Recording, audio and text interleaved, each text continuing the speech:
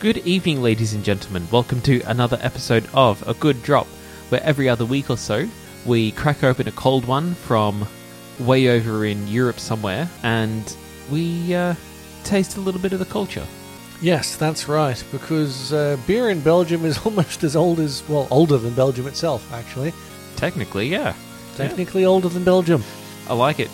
I'm Stu. I'm Michael. Cheers. Cheers.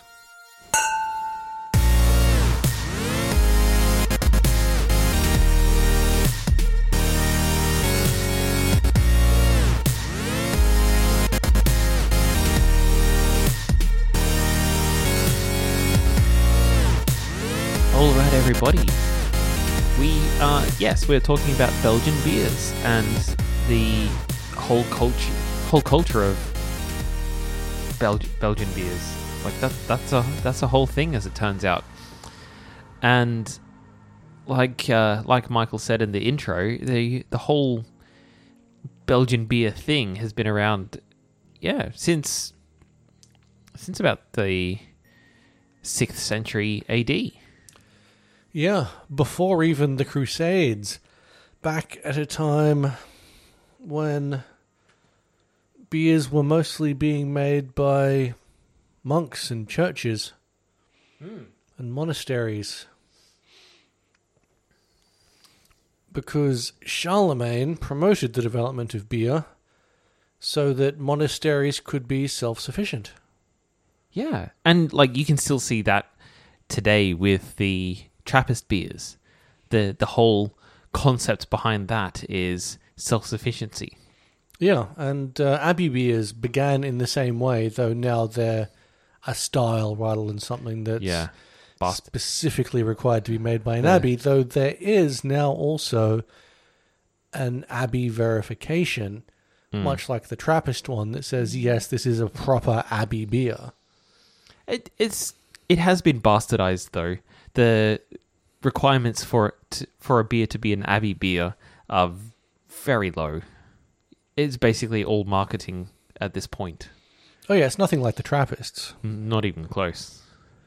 It's a Trappist, and abbey beers just cannot repel beer of that quality.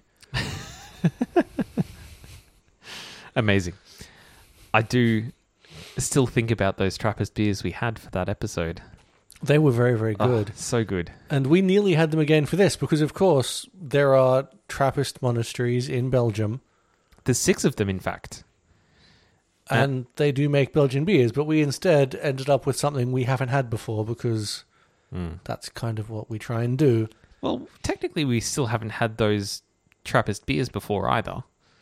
Well, not the Belgian ones, but we have had Trappist beers before. Yeah. And because their rules are so strict about what makes it a Trappist, there is... because we've had a few different types of Trappist beer, and there are definite similarities. But in this particular case, the requirements of being called a Trappist don't... they don't really take into account style so much as quality and how it, where it's made. Yes, true. They are still allowed to make a variety of styles. Yeah. Just like Belgian beers. Yeah, and that there are so many styles of Belgian beer.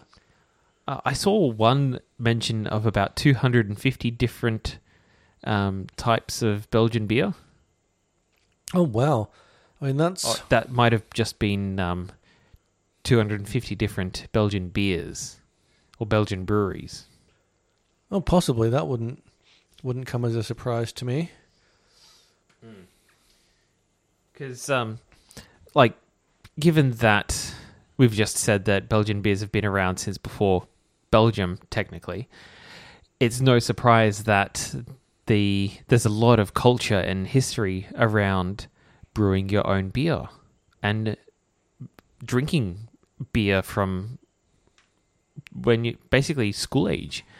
There's up until the 1960s, children at school students were able to have basically a light beer with lunch. Well, and it kind of makes sense because the consumption of beer in that part of the world in general began when beer was very low alcohol and was just safer to drink than water. And in some areas that kind of stuck. Yeah. It became part of the cultural norm. And they just kept it up. Mm. And yeah, Belgium, when Belgium became Belgium, was absolutely not immune from that desire to keep drinking beer that is huge in that part of the world. Yeah. So we have documented history of Belgian beer dating back to the 3rd and 4th century AD with the Gallo-Roman era, when brewing was very much a woman's craft. The what do we call them? The brew wives? Yes, I believe it was, because the men were out doing other things, and brewing beer was considered housework almost. Like, it was like the cooking. Yeah. You cooked, you cleaned, you brewed the beer. And evident traces of domestic brewing activity have been found in the remains of Roman villas in Ronchine, Anthiae, and Mete. I'm ruining the pronunciation. Sorry, guys. In abbeys in particular, though, the quality of beer was improved by adding hops. And they were gradually used more often as brewers discovered that they prevented the beer from souring. So it was the monasteries that really transformed beer into what it is today. Yeah, they needed it to be something that they could produce in quantities large enough to sell, because they were the first properly commercial production line for beer. That's so interesting, don't you think? How it was the church that led the way in commercial brewing. Yeah, like everybody was just making it at home, and they said, well, hold on a minute, what if we make it better than what everyone makes at home, and then we can sell it, and then our church is self-sufficient and doesn't have to beg for handouts. Like crafting a product that people want, like crafting a product that's in demand. Yeah. And they crafted a brewery. The Abbeys, the original craft brewery. The original craft brewers. Yeah, well, and in fact, it wasn't until around the 1600s that the production of Belgian beer was no longer reserved only for monks. It was around that time that other people started making it as well, but the situation did deteriorate somewhat thanks to the French Revolution, the Napoleonic Wars. A lot of monasteries were forced to close. And they didn't really pick back up until the early 20th century. Aside from the Trappist beers, we're talking a lot of... Just an aside, we're talking a lot about Trappist beers.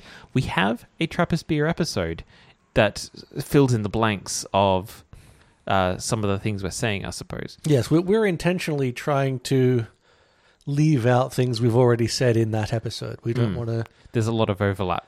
Yeah, we don't want too much overlap. But yeah, the French Revolution wrecked a lot of Europe. Yes. Well, in terms of brewing. Yeah, that and the Napoleonic Wars, of course. Yeah. Where the biggest case of small man syndrome just messed up the area something fierce. Yeah. So at the beginning of the 20th century, beers imported from England, Scotland, and Germany dominated the Belgian market at unbeatable prices. But as the years went by, after the First World War, Belgian breweries started recovering and improving their products and focusing on exporting the beers. So even though the old historic style survived, so wheat beers and lambics, or wit beers and lambics, many older historic styles have kind of vanished. Yeah, because they had to dig back into some very old texts to find recipes and things for these styles, because a lot of monasteries where they kept all of that stuff, they were destroyed. Like just completely gutted Yeah. and used for other purposes. Yeah, because basically any metal was needed for armor and swords and other stuff like that. Yeah, and so a lot was lost. But I think we can give a lot of credit to Georges Lacambre in his complete treaty of beer making in 1851 for a fairly exhaustive inventory of Belgian beer styles that was able to be used later to help bring some of it back. And, of course, it was in that time around the 1920s that the modern styles were recreated. I won't say created because they existed before, but they were recreated. So the Belgian Pale Ale, the Triple, the Saison, and of course Trappist beer came back, I'll say with a vengeance, because it was probably never as popular as it is now. Yeah. Yeah. On that note, what are we drinking? So today we are drinking a Le Chouffe Blonde. And these blonde beers are a fantastic colour. I mean, very, very similar to a pale ale in appearance. They're a little more... This particular one is a little more on the amber side to a lager. And it's cloudy. Yeah. Now, that said, though, amber ales are also a Belgian style. There is a Belgian style of amber ale. This is very much not one. It would be far more amber if this were an amber ale. Yeah. With the amount of head that this had, when you were pouring it, I'm expecting an ale. Yeah, me too. Lager does... Yeah, I mean, lager doesn't get that sort of head on it. Not usually. It just disappears. On this, it really stuck about. Yeah. However, the caveat to that is the Belgian beers are their own kind of category, and the whole reason why we're talking about them today. If you like a Belgian lager or a Belgian ale is totally different to, say, a pale ale from Australia or a pale ale from the US. Well, yes, absolutely right. This one, for example, as I reach for a glass, definitely smells like a Belgian lager. It's got a bit of a fruitiness to it, though, like on the nose there. But it still has that kind of cured meat smell that you'd expect in a European lager. True. It does to some extent. I'm trying to find some information about this beer because naturally everything that's written on the label is in Belgian. So now I have found a found a description of this particular beer. Apparently it leaves citrus notes on the palate, followed by a refreshing, pleasantly spicy note, giving it a lovely lightness. With its 8% alcohol content and slightly hoppy taste, this golden beer has won over beer lovers from all over the world down the years. Its unique taste has won various awards. Nice. It sounds like a really tasty beer. And it doesn't sound like a lager. Like, you don't get those sorts of flavors. If it actually has those sorts of flavors, you don't generally get that from a lager. Okay, so I guess let's taste it. Let's talk about this Belgian blonde beer. Cheers. Cheers.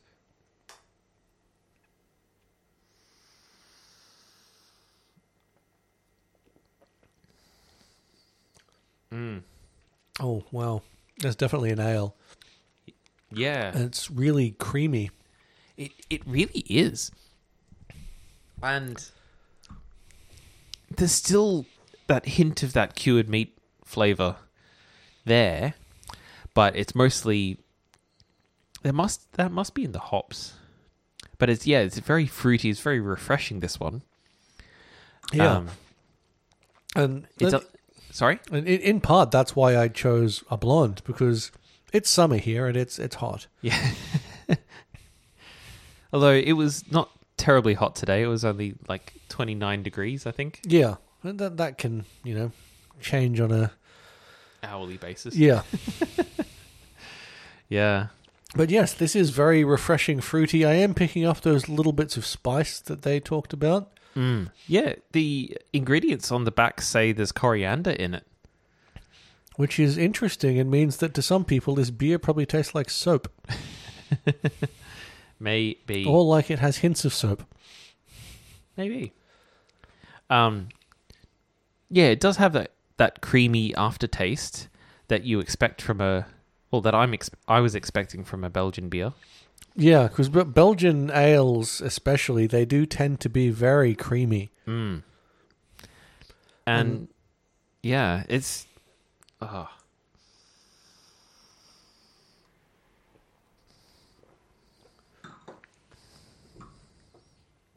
It's not bitter. It's not sweet. It's not tart. It's not citrusy. It's fruity. It's not... it doesn't really taste herby. Yeah, it's definitely beer, but it lacks a lot of the things that might turn a person off beer. Yeah, that sort of yeasty flavor. Yeah. It's there, but it's not there. It's not front and center, that's for sure. Yeah, that's a better phrase. It's beer. It tastes like beer. But, yeah, it brings attention to something else rather than beer. Yeah. Made from beer. Made from beer. Yeah, right. This is 8%, so it's pretty strong. Which is another thing that one can expect from Belgian beers in general. The Belgians don't mess about when it comes to how strong their beer is. Yeah. I like it. I really like this one. There's more body to it than, say, a typical pale ale or a lager, I would say, but definitely still refreshing and not full-bodied like a porter or a stout. Yeah, it's got a similar mouthfeel to a porter or a stout, but easier to... Like, this came in a 750ml bottle, and I could see very easily just sitting down and drinking the whole thing over some pleasant conversation without at any point thinking, oh, I can't have any more of this. Yeah. Which can sometimes happen with strong flavored... Yeah, definitely. With strong flavored food. Yeah. Or beers. And with say a double stout, you can really only have one. You can only have 375ml of that, maybe 500ml if it's a big bottle, and then you're done. Yeah, 11 ounces. That's it. Yep, you won't be having dinner that night either. You've just had dinner. you've had your meal. It was a stout. Yeah. I think this beer would pair very well to hearty Belgian food too, or even German food if we're going that route. Things like your roast pork, or just roast meats, roast veggies, those the kind of food you'd expect to see in Belgium and even the Netherlands and Germany. Yeah, stuff that's hot, meaty, a little bit greasy, and this would just cut right through. I don't know if it'd cut, but it would definitely accompany it. Like, it'd make it real easy to wash down. Yes, cut was probably the wrong word. Mellow out. Yeah, that's better. Like a limoncello cuts. Yes. This doesn't cut through. This wouldn't cut through grease. It would. It's the drink you'd wash down the grease with. Yeah. So I guess let's talk about other Belgian styles. Now, some of them, if you listened to our German Oktoberfest episode where we talked about German beers, some of them you'll recognize because some of the Belgian styles are there in Germany too. And I guess to some extent we'll skip over them and you can just listen to our Oktoberfest episode if you want to get more details on those episodes. But the Double or double is, of course, popular in Germany. It's 6 to 7.6%. That is malty rich and has raisinated dried fruit flavors with practically no hoppiness and a dry finish. And the triple, which we had as our Trappist beer, is a very strong pale ale and became associated with the Westmalle triple. So it was widely copied by the breweries in Belgium, but then the term spread to the US and other countries. Now I suppose you'd now use it in the same context as you'd use like a double IPA or a triple IPA, but for regular old pale ales. Yeah, I suppose you would. And, of course, there's the Flemish Red, which is... Its distinguishing features from a technical viewpoint are roasted malt, fermentation by a mixture of several ordinary top-fermenting yeasts, and a lactobacillus culture, and then maturation in oak. And the result is a mildly strong drinking beer with a deep reddish-brown colour and a distinctly acidic, sour yet fruity and mouthy taste. You've got the blonde or golden ale, which is what we're drinking now. They are light variations on pale ale, often made with Pilsner malt. You've also got the Pils or pale lager, or Pilsner if you want to really stretch it out. That style tends to be the most popular of beer made and consumed in Belgium. Yeah. And naturally, they get stronger. The Belgian Dark Strong Ale, which I am quite a fan of, I must say, is in most cases has big, bold, intense flavors with spices like cloves and peppers and dried fruits like figs, cherries, and plums, blended to create a balance of sweetness, malt, and alcohol. And they normally run between 8 and 12%. Wow. Yeah, that's pretty boozy. Yeah, pretty strong, and heck of a meal in a bottle right there. Heck of a meal in a bottle. You've also got styles that overlap with German beers or beers from other countries, like the Bock, the wheat beer, the IPA, even the amber ale and brown ale and Scotch ales. Yeah, and of course there is a Belgian pale ale. Naturally, they have their own in that style, which is smoother.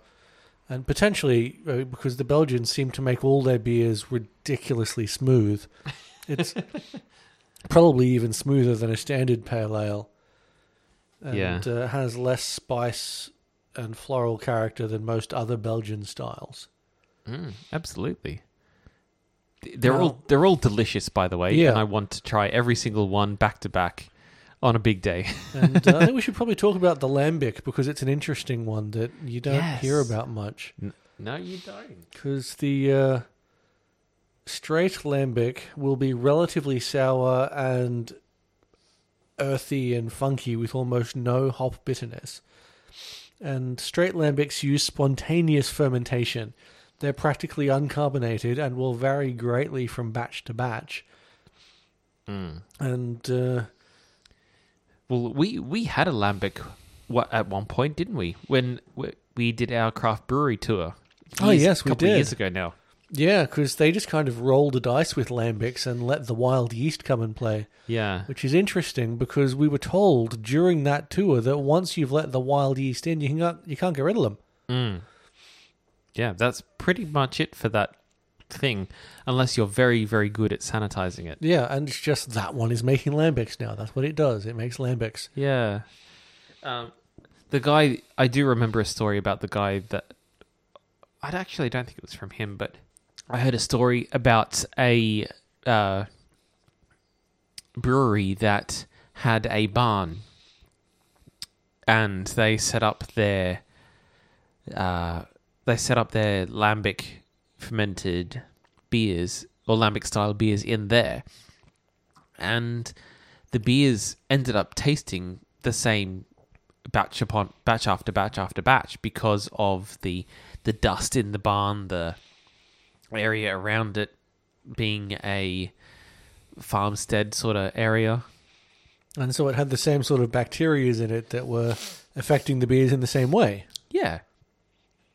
But that kind of control is pretty rare. Pretty rare. Yeah, and historically, of course, it's a very old style, because that would have been how it all began. Yeah. Way back when. Yes. Because it wasn't until recently that, probably a good 150, 200 years ago, that they actually discovered yeast and how yeast was actually the kind of main ingredient. Yeah, because they didn't really know how they were doing it before. They were controlling as many factors as they could, which I guess allowed for a lot of consistency, but there were things that they didn't quite understand yet. Yeah. And I also think the sanitization, or the lack of knowledge about sanitization, meant that some of the yeast was left over from the previous batch, and so improved. Well, that's what the quote-unquote spontaneous fermentation was coming from. Potentially. Now, I guess we should also... Did we mention Saison? We did, didn't we? No. So, yeah, we should also mention that Saison is yet another style that the Belgians also make. It is a French style. It is, but there is a Belgian version of this French style. Yeah, it's probably better. And it's a difficult beer to categorize because its color, alcohol content, ingredients, and overall profile vary wildly. And the defining feature really is the yeast that they choose to use. Because, yeah, Saisons are interesting. I mean, the style was first developed in the French-speaking region of Belgium for seasonal farmhands who were called saisonniers, who needed something to drink in the absence of clean water. And part of the manic nature of the style comes from the earliest versions using pretty much anything that was plentiful and on hand at the farm, leading to the huge variation in flavors. Yeah. So if you see a Saison marked as a table beer, it means it's on the low end of the alcohol content, usually below 5%. There you go. We should probably do an episode on Saison. Because they're usually light, fruity. The last one I had tasted like wine. It was a winey beer. Yeah, they can end up tasting... I think the last one I had basically tasted like a Chardonnay. Oh, wow. So, was it the same one I had? I think it was. I think it was the same one you had, and that's the strangeness of it. Yeah. That it just depends what they put in the bloody thing. That's it. That is it. That's an episode.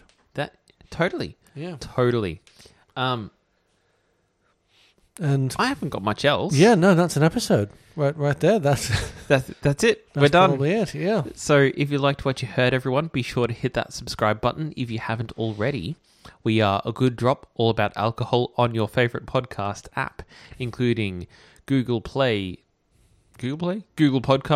Apple Podcasts, or YouTube Music, Stitcher, Spotify, Podbean, and many more. We are also on the socials, Facebook and Insta-Facebook, as A Good Drop Podcast. We also have a good old-fashioned website where you can check out our fairly large backlog of previous episodes, agooddrop.com.au. And if you want to send us feedback, suggestions for future episodes, Or if you have a favorite Belgian beer style that you would like us to know about, we'd love to hear from you. Our email address is agooddrop@gmail.com. And do be sure to tune in next time when things get interesting and we have another blinder. It's been a while. It has been a while. And this time around we are doing blind scotch. It's been a long time coming, I think, because blind whiskey was the first. And then we did blind bourbon, which wasn't entirely bourbon. But yeah, that was good. It was a good episode. It was interesting because we were very confused. But now we have scotch. Yes. Well, blind scotch kind of sounds like a pirate, like the name of a pirate or a one-man band. Blind scotch, yeah. The blind scotch. Yes, or possibly a product from 3M. Scotch tape. Until next time, guys. Cheers. Cheers.